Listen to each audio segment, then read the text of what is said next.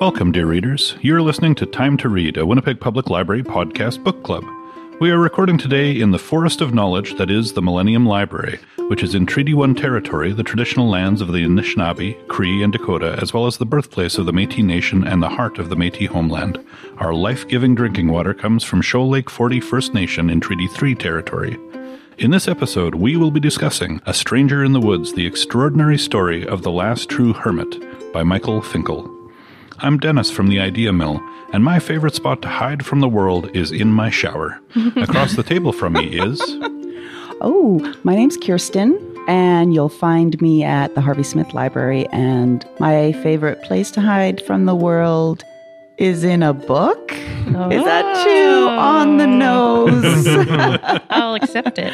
But across the table from me is... Hi, I'm Trevor Lockhart, and I'm speaking to you from my homemade shelter made entirely out of James Patterson cast-offs from the Louis Riel Library. Across the table from me is... Hi, I'm Erica Ball. I'm at the branch head at Fort Garry Library, and my favorite place to hide is any place that is cushiony, next to a window, and with a blanket. Oh, yeah. Nice. That's good. Sounds good right about now. Yes. A good book can carry me away from an average and ordinary day. Yeah. So keep it down, leave me alone. Close the doors and turn off the phone. 'Cause all I ever really need is a little more time to read. And you, dear readers, we couldn't do this without you. Your questions and comments fill us with joy beyond measure because they add so much to our discussions. You can find our email address and all of our social media outlets by going to wpl-podcast.winnipeg.ca and scrolling to the bottom of the page. If you haven't yet, please subscribe to Time to Read on your favorite podcasting service. And be sure to stick around for our special segment, Nerd Words for Word Nerds. In a minute, Erica is going to summarize this month's book, but first, Kirsten will give us a bio of the author. Okie dokie, doggy daddy. Michael Finkel is an American journalist and memoirist. He knew from the age of 10 that he wanted to be a writer. When he graduated college in 1990, he got a job with Skiing Magazine and was able to ski all over the world. Iran, glaciers of Mount Kilimanjaro. Sweet job. Then he started to write for the New York Times until 2002, when he was fired for a story about the Arabic slave trade within Africa that profiled a boy who was actually a composite of several boys he had interviewed. There were lots and lots of articles that I read that called Michael Finkel the disgraced journalist. Mm-hmm. He, however, refers to himself when he's talking to Christopher Knight in the book, he calls himself a flawed journalist. The day after his firing was made public, Finkel learned that a Michigan man named Christian Longo, who had murdered his wife and 3 children, was telling people he worked for the New York Times and was using the name Michael Finkel as an alias during his several weeks as a fugitive. Longo was captured the next month, and Finkel reached out to him. He wrote him a letter while he was being held in jail in Oregon, which sounds very familiar. Mm-hmm. Similar MO. And Finkel ended up writing a memoir about his subsequent relationship with Longo, where after his conviction, Longo actually told Finkel all about his guilt. And that memoir was called True Story, Murder Memoir, Mea Culpa. In 2015, the memoir was turned into a movie starring Jonah Hill as Finkel and James Franco as Longo. Did you guys know about this? No. What? Okay. I did not know either. Okay, good. Because I thought maybe I just... Anyway, Finkel has reported from more than 50 countries across 6 continents, covering topics ranging from the world's last hunter-gatherer tribes to conflicts in Afghanistan and Israel to the international black market in human organs to theoretical physics. His work has appeared in National Geographic, GQ, The Atlantic, Esquire, Rolling Stone, and Vanity Fair. He says he's never specialized in one topic in his writing career, obviously. He just writes stories that grab his interest or who answer his letter from jail. His routine for writing is that he has no routine, and just that when he's in full-on writing mode, he writes all night. So that is Michael Finkel, and I really want to talk more about some of that stuff that, with Christian Longo, and as we talk about this book, because it actually affected a little bit how I thought about the book afterwards when I learned this stuff. Anyway, over to you, Erica. Thank you, Kirsten. So this summary is mostly by me, but with a couple of lines lifted from the book summary, the official one, because I like them. Is it actually possible to live a solitary life without relying on anyone else, without relying on modern society at all? This is just one of the questions journalist Michael Finkel explores in the life of Christopher Knight, who lived alone in the woods of Maine for 27 years. Though in that time he had no contact or conversation with another person, he lived in a tent and survived off food, books, and provisions stolen from nearby cottages, greatly affecting the people who owned them. Why did this shy young man depart on such a life? How else could he have lived the life he craved, if not at the expense of others? Based on extensive interviews with Knight himself, this is a vividly detailed account of his secluded life. Many people dream of escaping modern life, but most will never act on it. So what did we think of the story overall? I thought it was fascinating. Yeah. It was a very good pick for just, I think, how many of us are feeling right now in the last few weeks and months since the pandemic settled in, and we've been rethinking a lot of our routines and our relationships and things. I found it very interesting and would like to hear what everyone else had to think about it too. And really readable too. Like it was, unputdownable, as Erica might say. It really was. It really was. And that's, you can rely on journalists for that. Like if you see a book like this and it's written by a journalist, then you know that they're going to weave a good yarn, rather than if it's like a scientist or, I'm sorry, academics, but, it's true. It's a different type of writing. It won me over in the very first few pages where it only mentions LL Bean, but also there's quite a bit of wristwatch chat. That's true. So I was like, I'm fully in for this story now. It kind of, it hooks into me early. Speaking to you. Exactly, yeah. I found it fascinating. I mean, I have had that thought many times of how do you get away from everything. Yeah. And I could never figure out a practical way to do it because you always need to have stuff somehow. Like unless you're like a trapper or hunter in a really remote area of the world, how can you get away from everybody, right? How can you do it and still supply yourself with food and shelter and everything else? And so I never proceeded with anything because how could I? Because I guess you would never steal. Well, there is the crux of a lot of, my thoughts about his lifestyle living on his own, right? It sounds great, except for what you actually have to do. Well, what's interesting, too, is like Christopher Knight as a character, he came across as someone who has a very strict moral code, very strict ideas about how one should live one's life. And he stuck to all of them except one. And it's like when he broke that one, it's like, well, okay, I can keep breaking that one, but I won't break any of the others, is kind of how it felt. And when he was caught, I mean, he was like, yeah, you're right. I did this. I need to be punished, The interesting flip side of that is if you look at it through a lens of privilege. Yeah. And we're talking about his ability to survive versus the fear that the people who, want to enjoy their second homes is feeling. And if you kind of think of it in terms of where are we putting the weight? Like in the book, Michael Finkel does stress a lot how, I think he uses the word terrorized, the people in these cottages feel, and I feel for them. But on the other hand, their feeling of safety in their second homes, while important, may not be the most important thing to focus on when you're talking about these issues. Well, you see what I'm getting at. Yeah. Oh, yeah. True. Yeah. Although in his particular situation, he didn't have to be in the woods doing this. He had a job. He had a support system. He had a family. Yeah. He had options. And like some people don't have as many options. Debate that because it's like saying, if people really feel like they need, like who they are and they need to live a certain kind of life, and there isn't a good way for them to do that. What is it an option? Or are you trapped? Like, do you have to live in a city? Do you have to live in a house? If you prefer sleeping rough, how do you do that? And still, and not end up having to break laws or something like that. Because, there's lots of ways of living.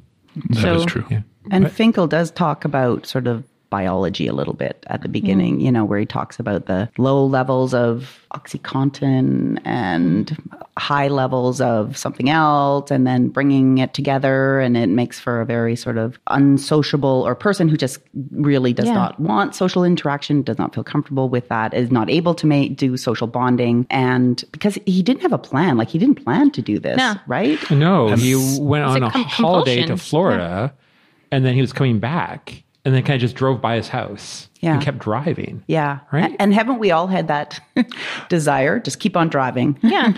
I have an idea about that formed in my head as I was, like, I listened to the audiobook, and as I was listening to the story, and I was trying to think of, like, you know, the motivation to literally hide away from everyone else. But I kind of felt like he didn't have a plan when he went into the woods.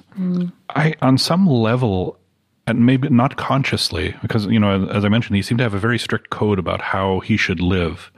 On some level, I think he wanted to die. And I think he expected to die because he did not prepare. Yeah. You can plan ahead. But the thing is, he also, when he went out in the woods, you know, he was probably starving, like, for those first couple of weeks before he finally started stealing some from the gardens and that kind of thing. I also think his way of thinking about the world also wouldn't allow him to actually commit suicide. Yeah. Or to consciously even think of it like that. So he had to try to live. Sort of like passively commit suicide. Like, if it happens. He put himself in the worst possible situation, isolated from everybody with no access to anything.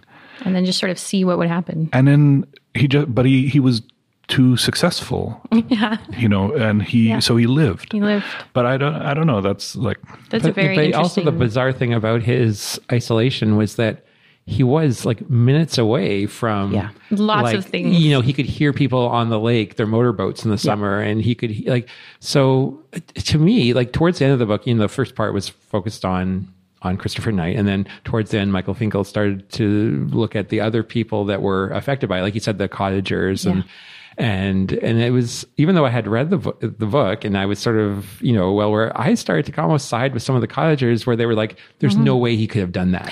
Yeah. You know, and like for 27 years. Like, even no fire.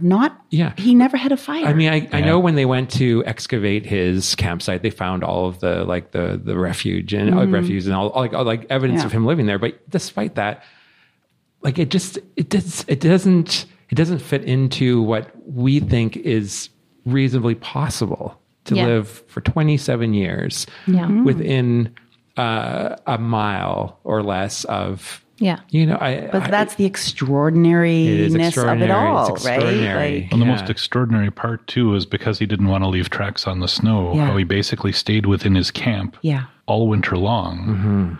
Basically only able to move within that camp. And, you know, when he described, like, you know, he had to be disciplined about it. He had to get up really early in the morning and just walk constantly in a circle, because if he had stayed laying down that whole time, he would have died. You can't survive like that. It's such a monotonous, determined kind of thing. You know, I don't think most people could do that. No. Even remotely. I don't think most people would have survived the first winter. No. But he was a particular type of resourceful and tough individual. Yeah, and I like, because what you were saying, you know, he didn't have the plan, or maybe his plan was somehow to just go into the woods and die. But then as the years went on and became more and more successful and more disciplined and then, you know, by the end of the book, you know, he's telling Finkel that he considers himself this Nietzschean Übermensch, this superhuman. I mean, but that's after like 27 years of lots of reading and, you know, and exploring, like, and spending all that time of just sitting and maybe contemplating his life. And then he sees that his life has had some sort of purpose, and that's to become this. How did I do this? He didn't have any goal or any, you know, passion before. It's almost a little bit like, you know, if you meet somebody new and you're introduced, but then their name doesn't stick with you, and then you meet them a second time and a third time, and then by the fourth time you're like, oh, I can't ask them what their name is, and so you just kind of play along. It's almost like maybe there were times where he was like, I need to go, but like, well, you know what? It's already been 12 years. I'm way too deep now. I don't have an exit strategy at this point or something. I mean, he did try sleeping inside one night, right? Yeah. But he couldn't sleep because he was just so worried. Well, that he'd be caught. So he tried that. So he's outside. And the whole thing too that struck me again is being like, he never like medical attention, like, you know, he never once like sprained his ankle got an infection.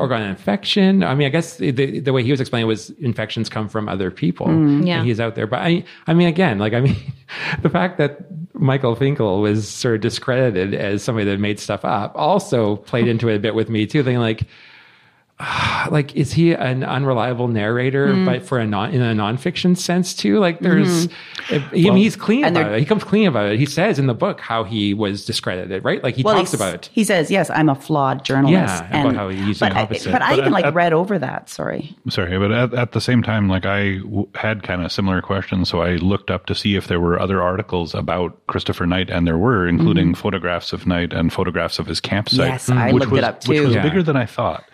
Like, I don't know if there were photographs in the book because I was listening to the audiobook, but there were some photographs of the site, and it was a lot more spacious than I expected based on this description of being behind a rock and, you know, in this tight little area. Yeah, like I had to look it up because I couldn't envision it, especially with like the cabins being 5 minutes away or, you know, within hearing distance, and he could hear people walking by sometimes. Right. Yeah. Well, the other thing too is because he was so isolated, like when you're in a quiet environment, you do pick up noise from farther away. So, you know, I can imagine being able to hear people and they're still way too far away to see you or hear you because they're in their homes listening to the radio or watching TV or talking to other people. Speaking of talking to other people, one of the questions we asked on social media was, how long have you gone without speaking to another person?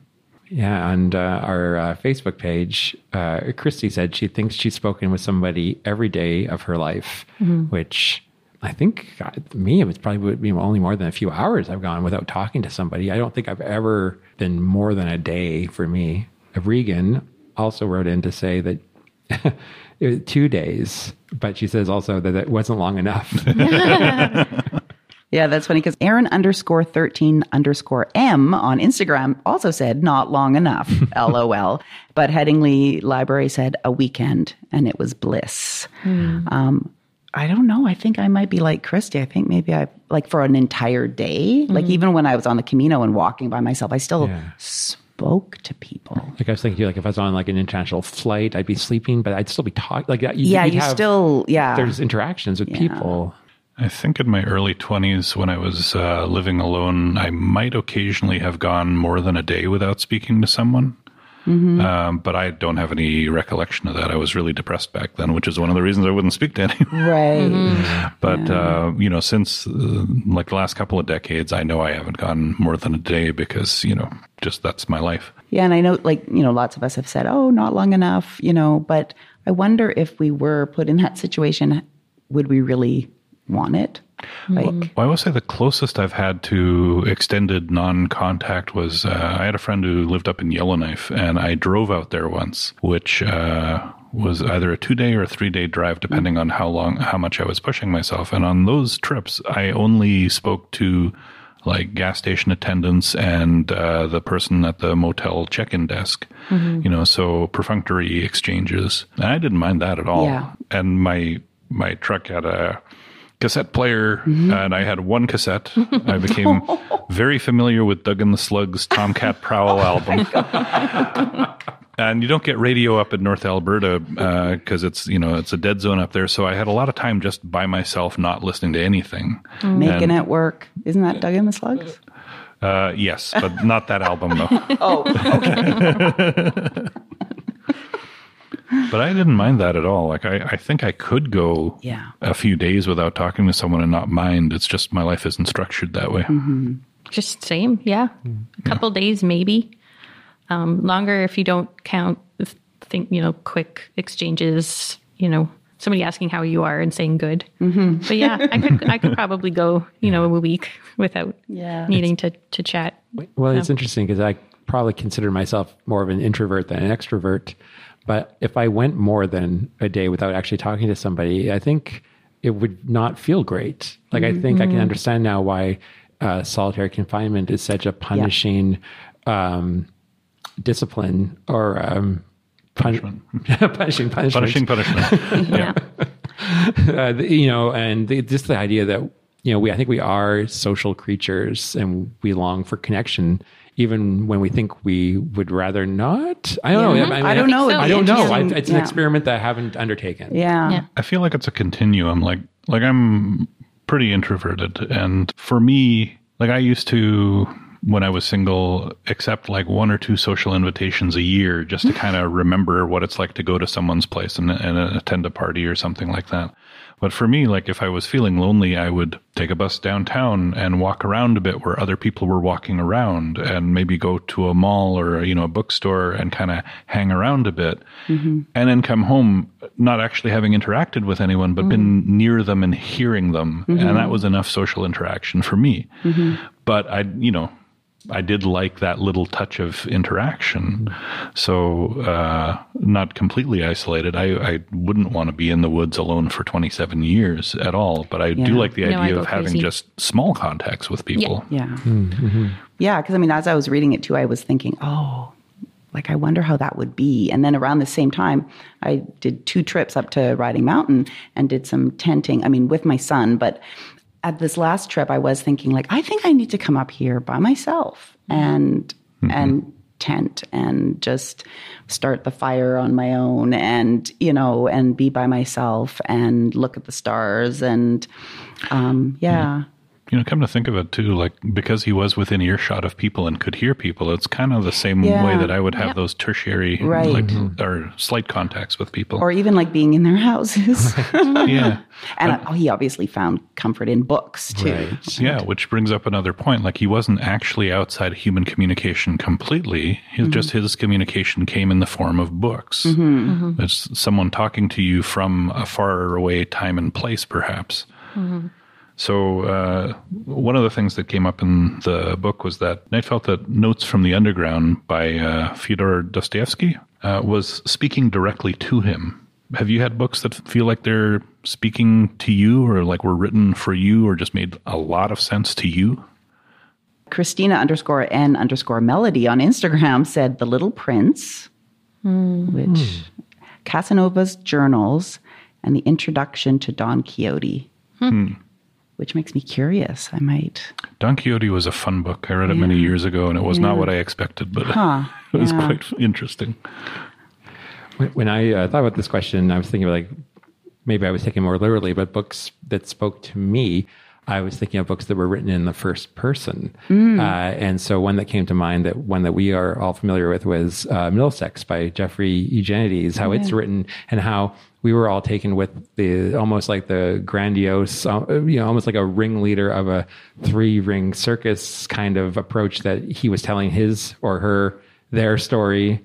That was a complicated one. Yeah. But I remember that one, there was an immediacy to it. And another one that I thought of, which uses a combination of first person, third person, and even the second person, is Timothy Findley's The Wars, which I had read. And it's almost like a collage of different points of view telling one soldier's story through World War I. So I just wanted to read this one tiny little section of it where it starts, and it says, it grabs you because it says, "You begin at the archives with photographs. Robert and Rowena, rabbits and wheelchairs, children, dogs and horses, Barbara Dorsey, the SS Masanabi, Madeline Wood, boxes and boxes of snapshots and portraits, maps and letters, cablegrams and clippings from the papers. All you have to do is sign them out and carry them across the room. Spread over tabletops, a whole age lies in fragments underneath the lamps. The war to end all wars. All you can hear is the wristwatch on your arm. Outside, it snows. The dark comes early. The archivist is gazing from her desk. She coughs. The boxes smell of yellow dust. You hold your breath. As the past moves under your fingertips, part of it crumbles. Other parts you know you'll never find. This is what you have." I could see why. Yeah, you were probably like, I want to be there. Yeah, I want to be there right now at that table. I can just imagine like everything laid out, and then the story grows from that. And it's So I mean, those are a couple of options. And throw wristwatch in there, and you got Trevor. Yeah, Timothy Finley. He was quite one of my faves.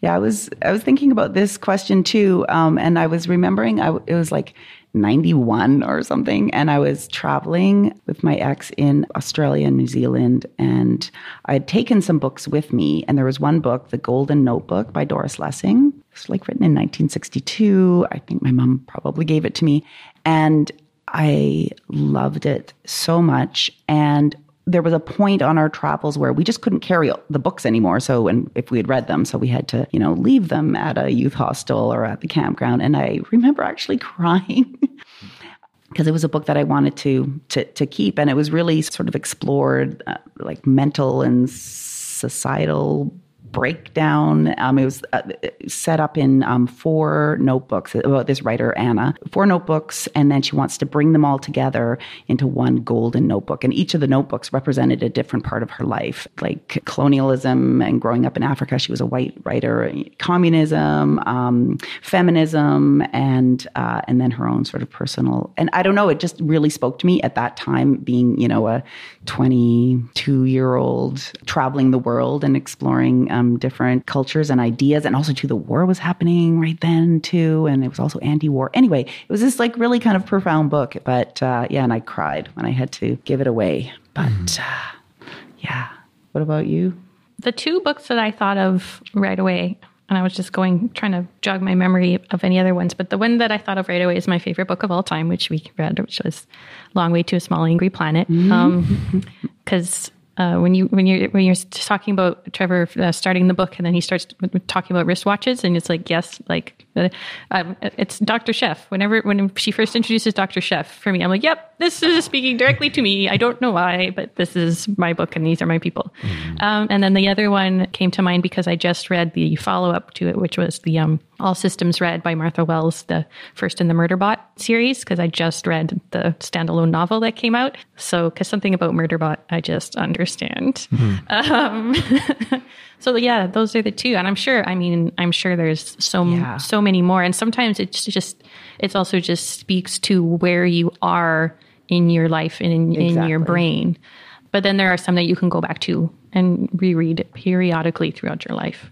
Yeah, that time of life thing, like the book that I thought of was The Demon Haunted World by Carl Sagan, which I read at a point in my life where I was really questioning my worldview. And I had ideas that were kind of swirling in my head. And Carl Sagan summed them all up in a clear way. Like, it's like he had sat down to say, listen, Dennis, I understand you're trying to think of some things right now, and the world is a little confusing. And here, it's an impassioned championing of the scientific method and kind of explaining how it works and how it relates to life and why we think of things the way we do. And it just connected at the right point. He had the right tone. He had, he was a very good writer. And that point in my life, it was the perfect time for me to read it. And I've recommended it to some other people who seem to be at a similar point in their life since then. Yeah, if you're, one of those people who knocks on doors to share your beliefs with people, I will talk to you. And eventually this book will come up. Oh, nice. Yeah, this was an interesting question. Like, to sort of think back to books and go quite far back. I'm totally going to read The Golden Notebook again, and I hope I'm not disappointed. Yeah, that's the thing. Hey? Yeah. Which actually brings up another question that we asked. At one point in the book, Knight, when he's communicating with Finkel, he asks him to send him a video of his bookshelf so he could see what he read, which was an interesting conversational gambit. Yeah, it's the only thing that he wanted, for his story was, that he had a video. Yeah, let me know what you've read. Let me know what's on your shelf. And you know what? On Finkel's webpage, or like his website, there's a picture of him arm leaning against his bookshelf. That reminds me of that old joke about the guy who puts an ad in for a mail order bride and a tractor, and it says "send picture of tractor." Like a far. So if you had to send a video of your bookshelf, what would it show? Mine would not be a good representation of what I read. at all because I don't buy books. I work at a library. So the books that I own are either ones that I was given and probably have not read because I tend to read the library books first because I need to get them back. Or, I mean, there's probably a couple shelves that are the books that I really wanted to own and so asked for or bought for myself. But otherwise, it doesn't really represent what I read because I read them and then I bring them back to the library. Yeah, that's a good point, actually, because I think my bookshelf would show books of a certain time of my life because I didn't always work for a public library. Well, exactly, yeah. And so when I started working for a public library, I stopped buying as many books because I was in a book club. So I bought lots of books before, but now I don't do that. But also what I was thinking was I thought it would reveal sort of what a bad librarian I am. Like, it is so unorganized. Nothing is alphabetical. Completely disorganized. Nothing's like in any sort of, like, I never know where anything is. No. It's not by genre. It's not by subject, like nothing. So, because I'm always, Because that's what we do at work. I Why know, would we so do that it's at like, home? It's like working at McDonald's, then just going home and cooking a bunch of hamburgers. Like, you're not going to do that. You're not going to do that. Yeah. On Facebook, Christy weighed in and she said that what it would reveal about her was that she used to work at Value Village and she amassed a whole lot of books that you will likely never get to. Yeah. And I guess, when you think is a bookshelf that you have in your home like a display? Like, is it aspirational? Like, I'm going to get to these books at one, like I have a collection on mine that I think it's Edward Gibbon's The History of the Roman Empire. And it's like a 4 or 5 volume set. It looks beautiful. I have not ever opened it, I don't think. Yeah. But one of these days I'm like, you know what?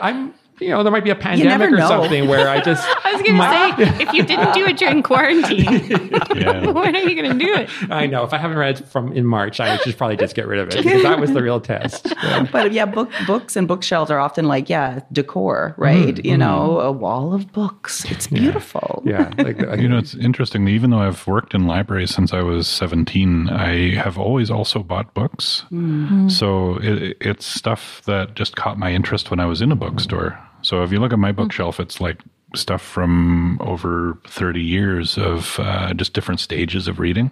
Like, you may be surprised to know I have a book by Rush Limbaugh on my shelf and Donald Trump's Art of the Deal, which I bought back then. Interesting. Oh. Not that I agree with those ideas now, but at the time I was kind of interested So, like, in do you that ever thing. cull your collection? Do you ever sort of go through and go, no. No, not really. Yeah. Because it's part of my reading past, right? Right. I have dictionaries. I have science books, philosophy. I've got a lot of cartoon collections like Dilbert and Foxtrot and Bloom County, lots of Nero Wolfe mysteries, Kurt Vonnegut novels. And I've, like, at least 20% of my shelves are stuff that I have not read because I bought them because they look cool. Yeah. And I wanted to read them, and I really should at some point. But it's all over the place, really. Yeah, I don't know what impression people would get of me if they actually looked at the shelf and assumed. Well, that's what you read. Yeah. I don't know. Because I wouldn't buy the same books now, but I did at some point. Yeah, sometimes too, I love pulling a book off a shelf and then opening it because my mom always would write in it. And I have kept those, even though some of the books, I don't really... Yeah. It was a fine book, but because it was inscribed, Kirsten, dear. Oh, that's lovely. Yeah. Just thought you'd like this lovely story about sisters. Well, there's an interesting thing, too, about, like, Knight's experience out in the woods is he didn't have a lot of choice about what books he read. Yeah. If they only have James Patterson, then he reads James Patterson. If they have, Kierkegaard, then he reads Kierkegaard. It's... and a very eclectic way of going about your reading, I guess. He is like an organic grab bag. You just got to, whatever you get, you're into.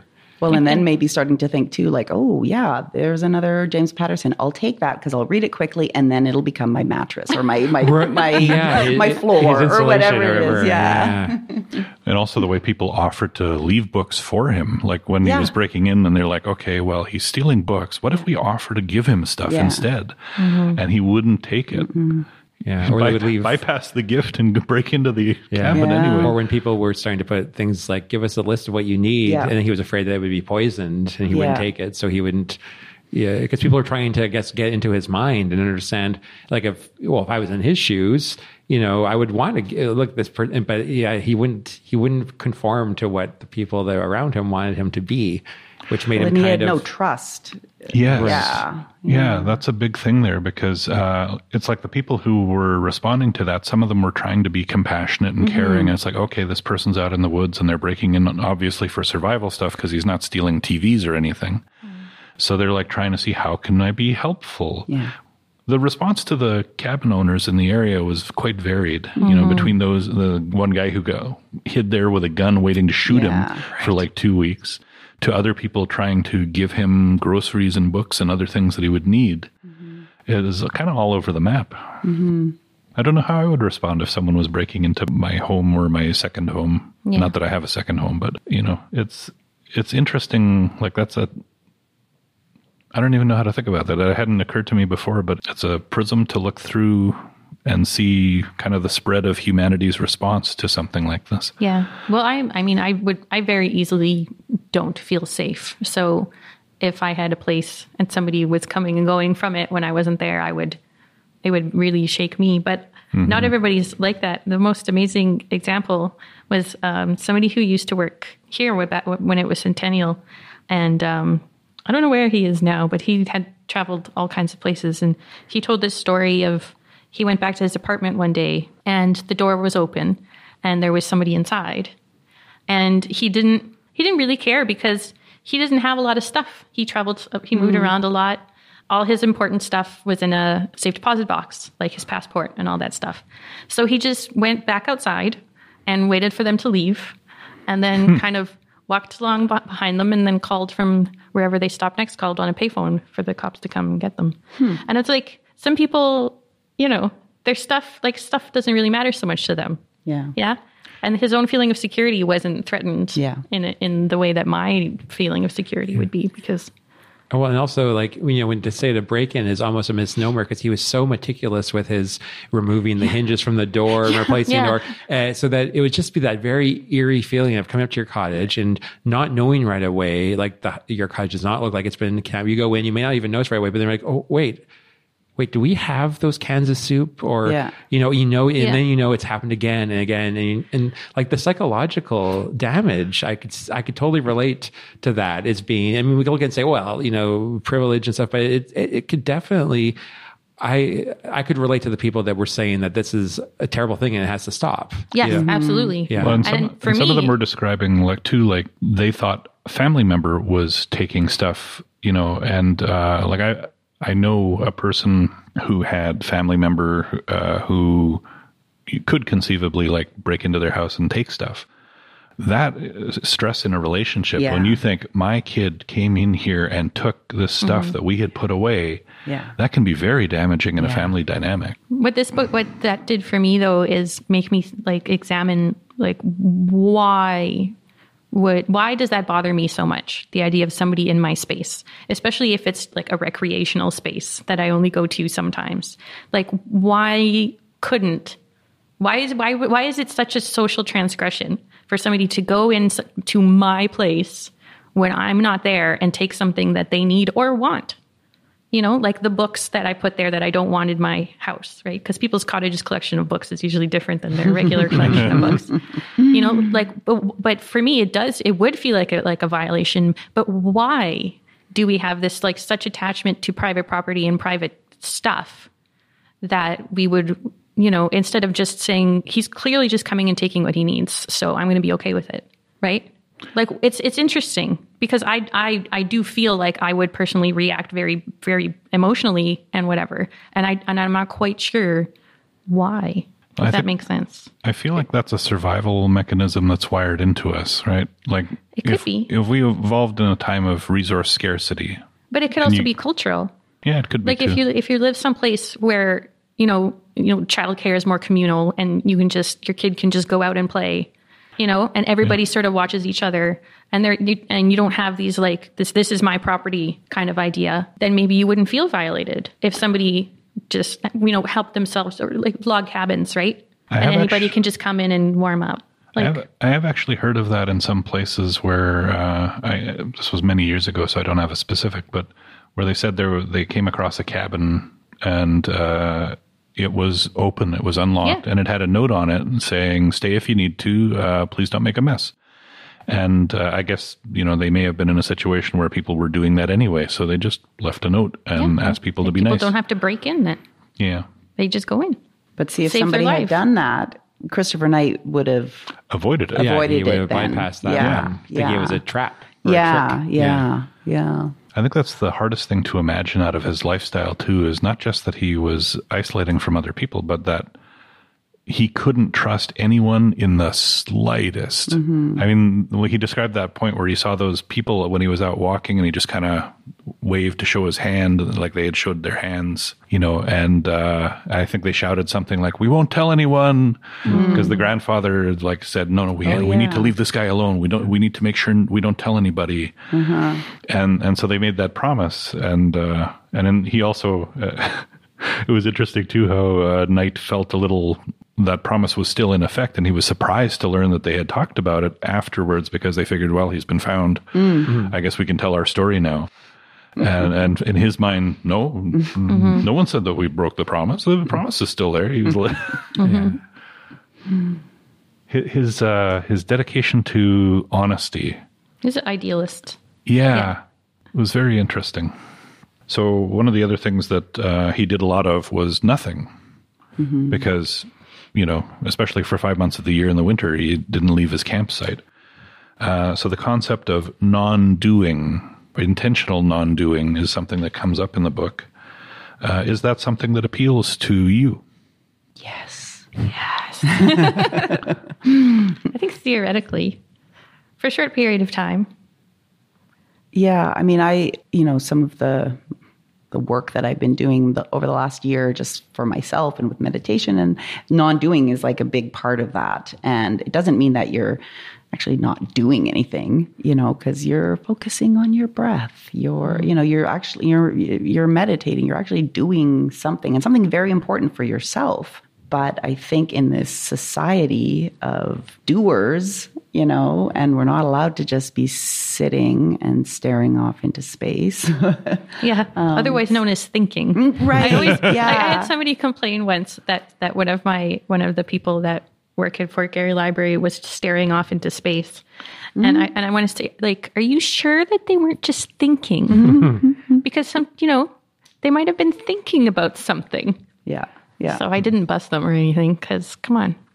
There's always a lot going on. And part of non-doing too is just letting things be and sort of allowing things to sort of unfold as they're supposed to. I'm still really working hard on that, because that's tough. I think that's tough. The non-doing, the sitting there and and doing the meditation, I try to do daily now, but just letting things just go, and just trusting that it's just going to unfold as it should. That's harder. When I start thinking about the whole non-doing and what it means, it made me think of Canadian astronaut Chris Hadfield, who he was up on the ISS for all that time, and he had written a book a couple of years ago about his experiences, and he talked about his philosophy of being a zero and how he is always trying to be a zero. And he was describing it as saying that there are 3 ways you can be. You can be a -1, a 0, or a +1. And you don't ever want to be a -1, because a -1 is you are a negative influence on something. Right. And a +1 is a positive influence. But any new situation, he strives to be a 0, which is just to fit in, see how something's working, and spend all this time seeing where he can contribute without being a detriment, but not coming up with all kinds of new great ideas. And he said that it's hard for astronauts because they're all +1s. Yeah. But when you're living on the ISS, you all have to work together. And so I thought that was an interesting idea.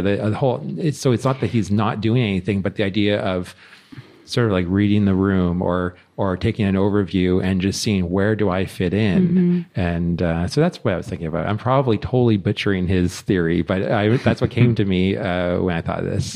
Yeah, I think that's a great idea, because I think there's a lot to be said for letting things proceed naturally and not trying to direct things too much. Because as soon as you start trying to dictate or direct the way things going, you're saying that how they should be, or, especially something like dealing with other people, or, I'm thinking about parenting and stuff like that. Like sometimes the more you're doing and the more you're trying to force, the less likely it is that that's what should be happening. So it's really, I that -1, 0, +1 thing. That's very interesting, because sometimes, and you teach you that in yoga too, right? Like sometimes you just try to do the minimum you need. Use only the muscle that you actually need to use, and relax everything else, because otherwise you're working too hard, harder than you need to be.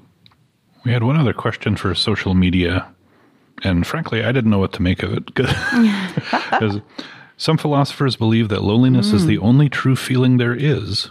Do you agree? And I have to say up front, I can't even conceive of how this works, because I can't conceive of any definition of emotions that leaves out things like fear and happiness, or tries to define them as being solely part of another emotion. So where does the question come from exactly? It is from the book. Like sort of right at the end of the book, he talks about loneliness and being alone. And some philosophers believe that loneliness is the only true feeling there is. It's like a quote from the actual book.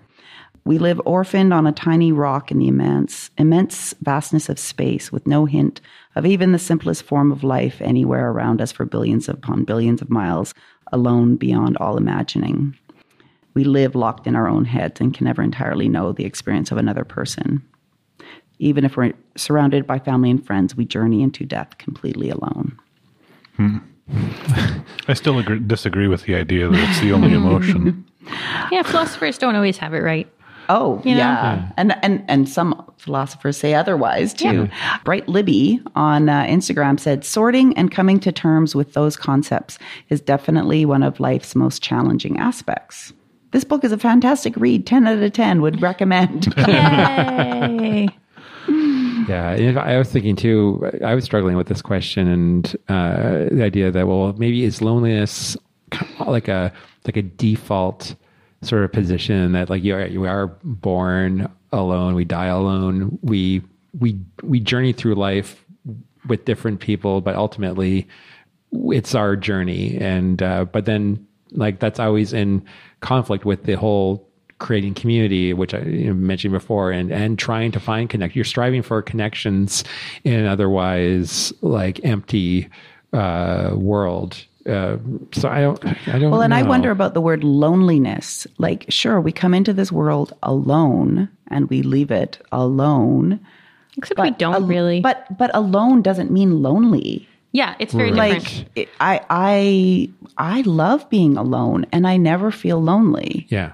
So I feel like it's conflating maybe the two things. A misreading of that Michael Finkel has I'd be interested to know which philosophers, because it feels very Western. It feels very like Greek Roman duality thing. Like if you get into Nietzsche Eastern philosophies, if you get into Buddhism, everything's connected.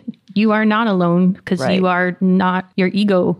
You are not a standalone, unique being. You are intimately connected with every other thing ever. I guess you guys didn't read the last page of the book where it talks about the philosophers and loneliness. Solitude is the profoundest fact of the human condition, wrote the Mexican poet and Nobel laureate Octavio Paz. Ultimately and precisely in the deepest and most important matters, we are unspeakably alone, wrote Rainer Maria Rilke. But see, again, it's like solitude and alone. It doesn't mean lonely. Yeah, and I would argue with the premise that we are solitude, that we are whatever. Although it just occurred to me as you're reading that out that I was talking a bit about his dedication to honesty, like telling the truth as he understood it. And one of the things I've thought in the past is like, we don't know what's in other people's heads. The only indications we get of what's on other people's heads is their actions and their words. And when we lie to each other, we upset the barest connection that we have with each other. The only way I can trust you is if I can trust the words you're telling me are accurate. And once they fail to be accurate, then I can't trust you anymore. And that connection, as tenuous as it was severed.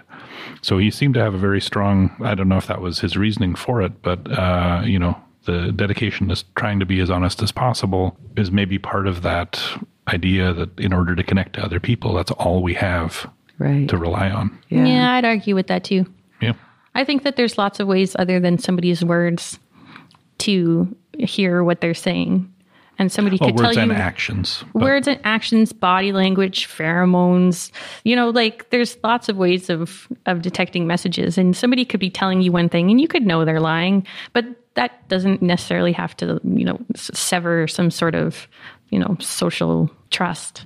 I don't know. If you lie to me often enough, then I don't trust you. We overemphasize the importance of vocalizations of words, even though words are extremely important. We forget that there's lots of other ways of communicating and that you should be paying attention to those too. I think what I was saying that was less about words and more about the honest communication, however that is done. Yeah. Yeah. Because it's hard to Knight deceive. wasn't communicating in any way, really. No, and that's the other thing too. Aside When he from- was I think he isolated, was. Stuff. No, I think he was. He was interacting with people. He was interacting with the world around him, just not with words. well, but he tried to hide all of his interactions, every single one of them. The reason he was careful breaking into people's places if he was really wanted to hide and avoid communication, he would not have hidden where he was. He would have gone far away, like other explorers have. yeah. But in the United States, where could he have gone? North Dakota. Alaska.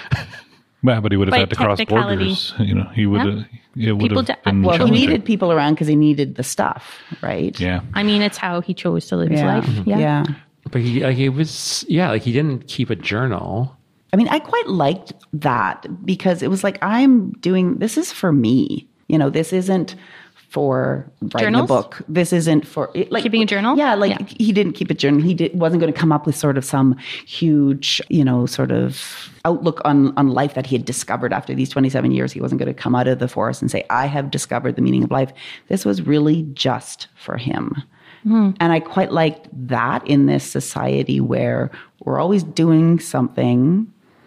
And Michael Finkel is an example of that, to get something for himself. Like, the with the Christian Longo, like he needed to get his reputation back. And so he connected with this guy right at the right time to then create this memoir. And, the same with reaching out to this Christian knight who didn't want to be reached out to, really. Well, that was the other major criticism of the book is how Perseverant. yeah, whatever it is, How he persevered. he pursued Christopher Knight Yeah. in wanting to get answers from him, and whether that was ethical, even for somebody who put up a lot of signals saying that he didn't want to participate in this kind of thing, and people are back and forth on that. Yeah. Well, we could go on quite a bit I more. know. I know. Because this was a fascinating book. Yeah. But we should probably move on to our next segment, which is called Can You Tell Me a Book I Would Also Like? Can I go first? Yes. Just because we were talking about going farther, and I mentioned going to Alaska, because I wanted to recommend Into the Wild by John Krakauer, because it's also about a guy named Chris. His name is Chris McCandless. And he, at a young age, decided that he needed to ditch civilization and try to find someplace that was actually wild and where you couldn't see the touch of civilization anywhere. So he traveled all over the place. So it's also a thought-provoking story about survival, but more about why this Chris left the world and how he tried to survive. Spoiler alert, he does not do as well as Christopher Knight. And this was also made into a movie, which was quite good. So that's Into the Wild by John Krakauer. Very highly recommended. Oh, well, for me, one of maybe the shortcomings of Stranger in the Woods was that at the end of it, I felt we still didn't really know much about Christopher Knight, like his motivations, and he would only show us what he was willing to show to Michael Finkel. And so I started thinking a little bit more about some of the other sort of hermits that may have come up in the books. And so one of them was Thomas Merton, who was a hermit. He was also a monk. in the second half of the 20th century. And I like this story about him, how he decided when he was trying to decide what kind of a monk he should be. He did this thing where he just opened the Bible at random and pointed to a Bible verse, which apparently is a real thing. It's called Sortes Sanctorum. And so he just turned to Luke chapter 1, verse 20, which was, "Behold, you shall be silent." And he decided, you know what? I'm going to be a Trappist monk. Whoa. And which he did. So he lived in the Abbey of Gethsemane in Kentucky. So Gethsemane was named as well as like the garden in the Easter story, but spelled differently. So I don't know if it was like they were worried about a lawsuit or something, but he was originally part of the Abbey's daily activities, but then he eventually asked if could he live on a portion of the property just by himself, and they granted that wish. But the interesting thing about Thomas Merton is that although he lived as a hermit, he did like incredible amount of writing and reflections on spirituality, social justice. And even though he was removed from the world, he was intimately involved in it. And there was a time like he became a priest right like a day or two after Pearl Harbor, and he died when Nixon was president. So when you think about all the social upheaval in the United States during that part of the 20th century, and it's very interesting. And like what you were saying, Erica, about how, the Eastern philosophy, everything is connected. One of the things that he focused on towards the end of his life was trying to find common ground between sort of the Western thought and Eastern mysticism, and trying to see that there are commonalities there, and trying to sort of find a unification of it. So having said all that, the book that I recommend is called When the Trees Say Nothing, Writings on Nature by Thomas Merton. And it's just an interesting book of just verses taken from his journals and diaries of his thoughts of living in the woods. I like I guess I should point out also, like we're talking about Eastern and Western, but a lot of indigenous worldviews from around the world are based on the idea of connectivity between each other, and ancestors and the natural world. So it isn't even just Western, Eastern. And there's plenty of examples of ways of thinking that are not based around humans being alone and lonely.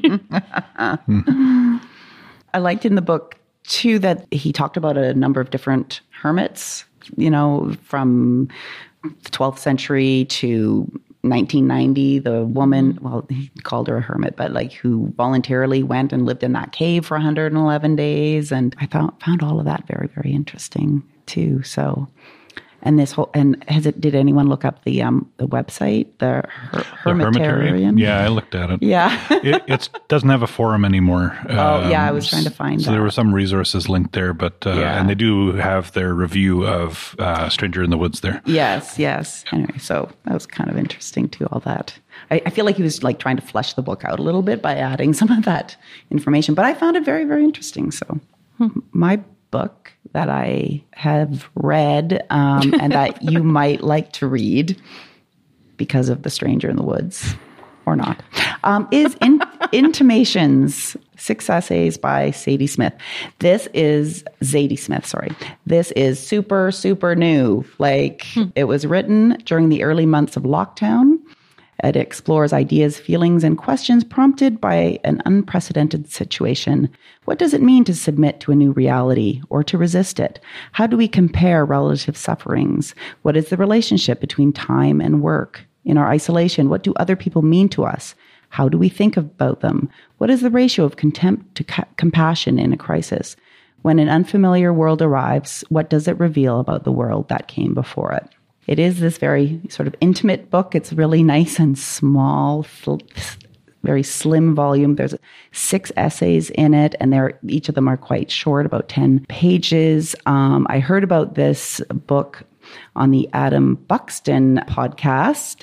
He did an interview with Zadie Smith, and she just seemed like such a wonderful person and really humble and really smart and so funny. And she said at the beginning of the pandemic, she was just full of self-pity, and she just was just terrified about everything, and she just couldn't figure out what to do with herself. And so for her, writing was almost like sort of the banana breads of other people, something to do. But she never meant to sell this and publish this. She was just writing because this is what she also just needed to sort of pull herself together, I guess, and work through some of that mental instability she was experiencing. So it's It's a really interesting book. It speaks obviously very much of this time, the pandemic and the Black Lives Matter movement. But she said she just wrote the book also as it became a book, more as something to maybe keep people company during this time, which I thought was really lovely. And it's lovely.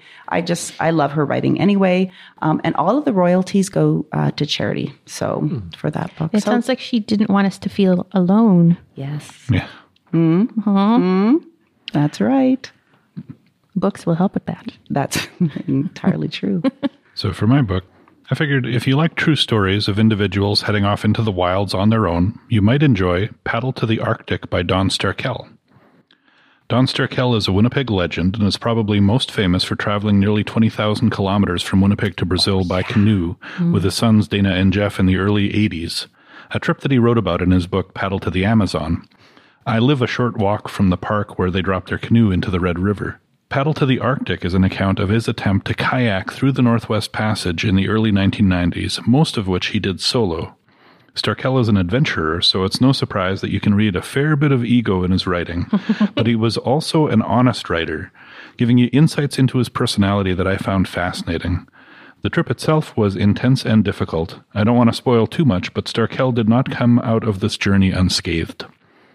After reading Paddle to the Arctic, I'd also recommend reading Kabluna in the Yellow Kayak by Victoria Jason.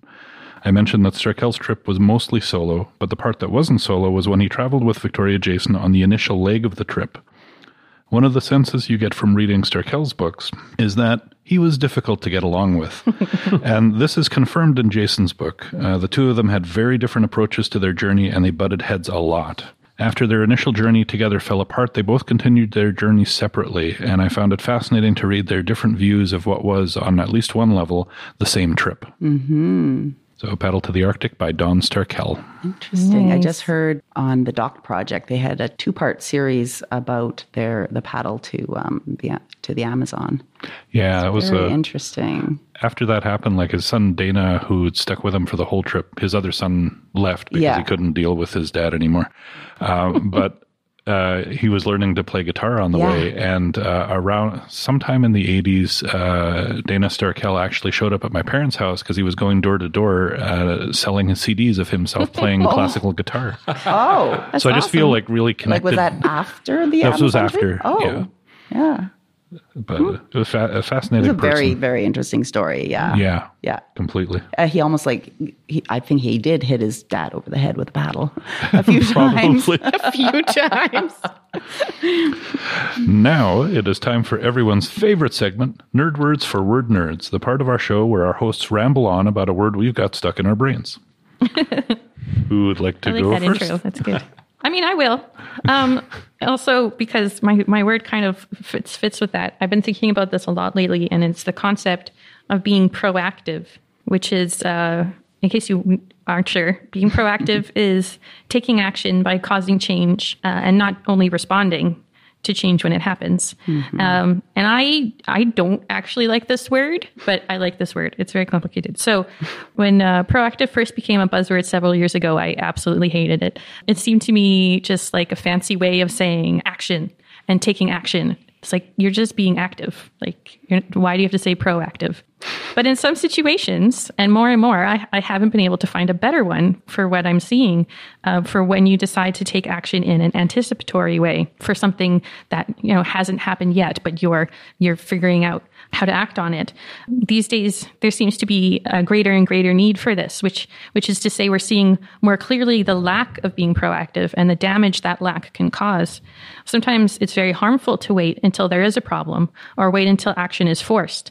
It costs stress, time, lives, and often much more money. But we're also seeing how reluctant large organizations are to being proactive. After all, they aren't sure always in what direction to go. And it takes a massive amount of effort to change direction when you're a large organization, like navigating a large ship. It seems to me, though, that now that individual people are expected to often be proactive, to change and adapt quickly, we are no longer willing to wait for those organizations that still prefer to react. We are no longer willing to do more ourselves than those organizations, companies, or governments are willing to do as well. I still don't really like the word proactive. It's like pre-registration. It feels redundant. But I feel like the concept is crucial right now, and that we all better get on board. That's my little mini rant about proactive. That's good. Yeah. I like it. I'm pro. You're proactive. I still don't like the stance. word, but there isn't a better word. Well, after Erica's very thoughtful word, mine is kind of self-serving. It's okay. Remember last month's mine was but. Oh, right, So that's true. Mine's you just do what you gotta self-serving, do. and also mine may not even be a word. Oh, My word is nonology, and we've all heard of a trilogy. But nonology is a collection of 9 books, because I'm happy to report I finished Tales of the City. And I did it before September 22nd, so my promise to do it before the summer was over holds true. oh, good. 'Cause Wow. we were holding you to it. It happened, and I'm glad I don't have to do anything because I didn't do it. Congratulations. And yes, I enjoyed it. There are stronger entries, less, but I enjoyed it right to the end. My favorite one out of all, I think, was one in the middle called Significant Others, which was about No spoilers. Okay, no, I'm just going to say it was about sort of like a Lilith Fair type all women's festival that's happening down the river from this white male conservative camp. And it's just like high comedy. It's excellent. It's like the very best that you could. Yeah. So anyway, I think that's in the Netflix. Oh, is it? Okay, I'm okay. pretty sure. Yeah. So Yeah. anyway, Tales of the City finished. You won't hear me mention it again. But I feel like a sense of accomplishment of reading the whole series. I enjoyed it, and that's all I got. Nonology. So next, that fancy Nonology. volume, multiple volume, whatever on your bookshelf, right? Now Yeah. that you've conquered Tales. Exactly. Now Next, you can- now it's Edward Gibbon's the history of the Roman Empire. You only have Very similar. until the solstice. Oh my lord! Oh, right. Yeah. You have one season. Ready, go. When- I thought you were going to say my favorite book, I think, was the first one. yeah. That's a good one. My word is prestigious, which means having prestige, honored, quality of how good, the reputation of something, or someone is, how favorably something or someone is regarded.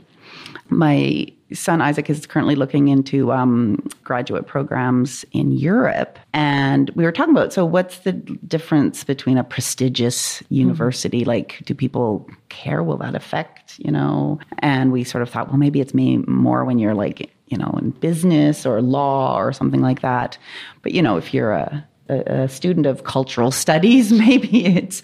But anyway, then, so that's the definition of prestigious, because we just wanted to know what does that actually mean. So that's the current definition, the 20th century, 21st century definition. Prestigious, though, first appeared in the 1540s, meaning practicing illusion or magic, deceptive, from the Latin meaning full of tricks, as in juggler's tricks. It also means to blindfold, dazzle, or to tie or bind. So it was considered very derogatory until the 19th century, and then it started to mean having a dazzling influence. And That then is so interesting. I know. I think it's super, super interesting because we often do talk about, okay, in this, what I'm referring to universities as having this prestigious reputation. Is it all just dazzle? Is it all? Is it all just razzle, dazzle, or trickery? Anyway, prestigious. Well, shout out to Prestidigitation for any D&D people out there. Yes. That's the best. And then also there was the Prestige The movie. by Christopher Nolan. Yeah. Great movie. Yeah. Talk about magic. Okay. Because they used to, Which was a book. The Yeah, also a book, yeah. prestidigitators of the Middle Ages were like There that. you go. Yeah. That all makes sense. There you go. So my nerd term is edge case. So an edge case is described by Wikipedia as a problem or situation that only occurs at extreme operating parameters. For example, a stereo speaker might noticeably distort audio when played at maximum volume, even in the absence of any other extreme setting or condition. So it's a term commonly used in engineering, software design, computer engineering, When you're designing an object, electronic component, or computer program, it's a good practice to consider what happens when the thing being designed is used outside of its expected operating conditions. And good practice to make sure that if it fails, under these conditions, that it fails gracefully. Well, I love that concept. I know. I failed, but I failed gracefully. Well, if you've ever had a computer program where you've entered a piece of data and it's expecting a number and you accidentally put a comma in there and it crashed, then it failed poorly. Right. You want it to fail gracefully and tell you, no commas, please. Yeah. So despite it being good practice, though, it's not unheard of a programmer or designer to forget about edge cases. In some cases, edge case scenarios are enough to make a product or program fail completely. There are strategies and best practices for finding edge cases in many disciplines, but the more complicated something is, the more difficult it is to figure out where the edges are. With something as complicated as human societies, there are a huge number of parameters and so many potential edge cases to seek out. It's a massive undertaking to find the edges, figure out how to deal with them gracefully, but I think it's worth it. Usually, if things work okay on the margins, they work okay everywhere else, too. Ooh, that's also an interesting thing. Yeah. Well, Christopher Knight is definitely an edge case. And when you don't take care of your edges, they become cracks that people fall through. And if we could figure out what to do with people on the edges, the people in the middle are usually fine. Yes. Interesting. And unfortunately, that's all the time we have this month. Thank you so much for joining us, dear readers. For October, we're reading The Island of Sea Women by Lisa C. Thinking ahead to November, we're not sure what we want to read, so we'd like you to choose for us. There's a poll up on our Facebook group. Please have a look and let us know which of the books you would like us to read and discuss. We're on social media and we've got an email address, and if you want to use that to get in touch with us and tell us about the books we're reading, you can find our contact info at the bottom of our page at wpl-podcast.winnipeg.ca. You can also find all our past episodes and discussion questions there too. If you haven't already, consider subscribing to Time to Read on your favorite podcasting service and tell your book-loving friends about us too. And until next time, make sure you find Time to read.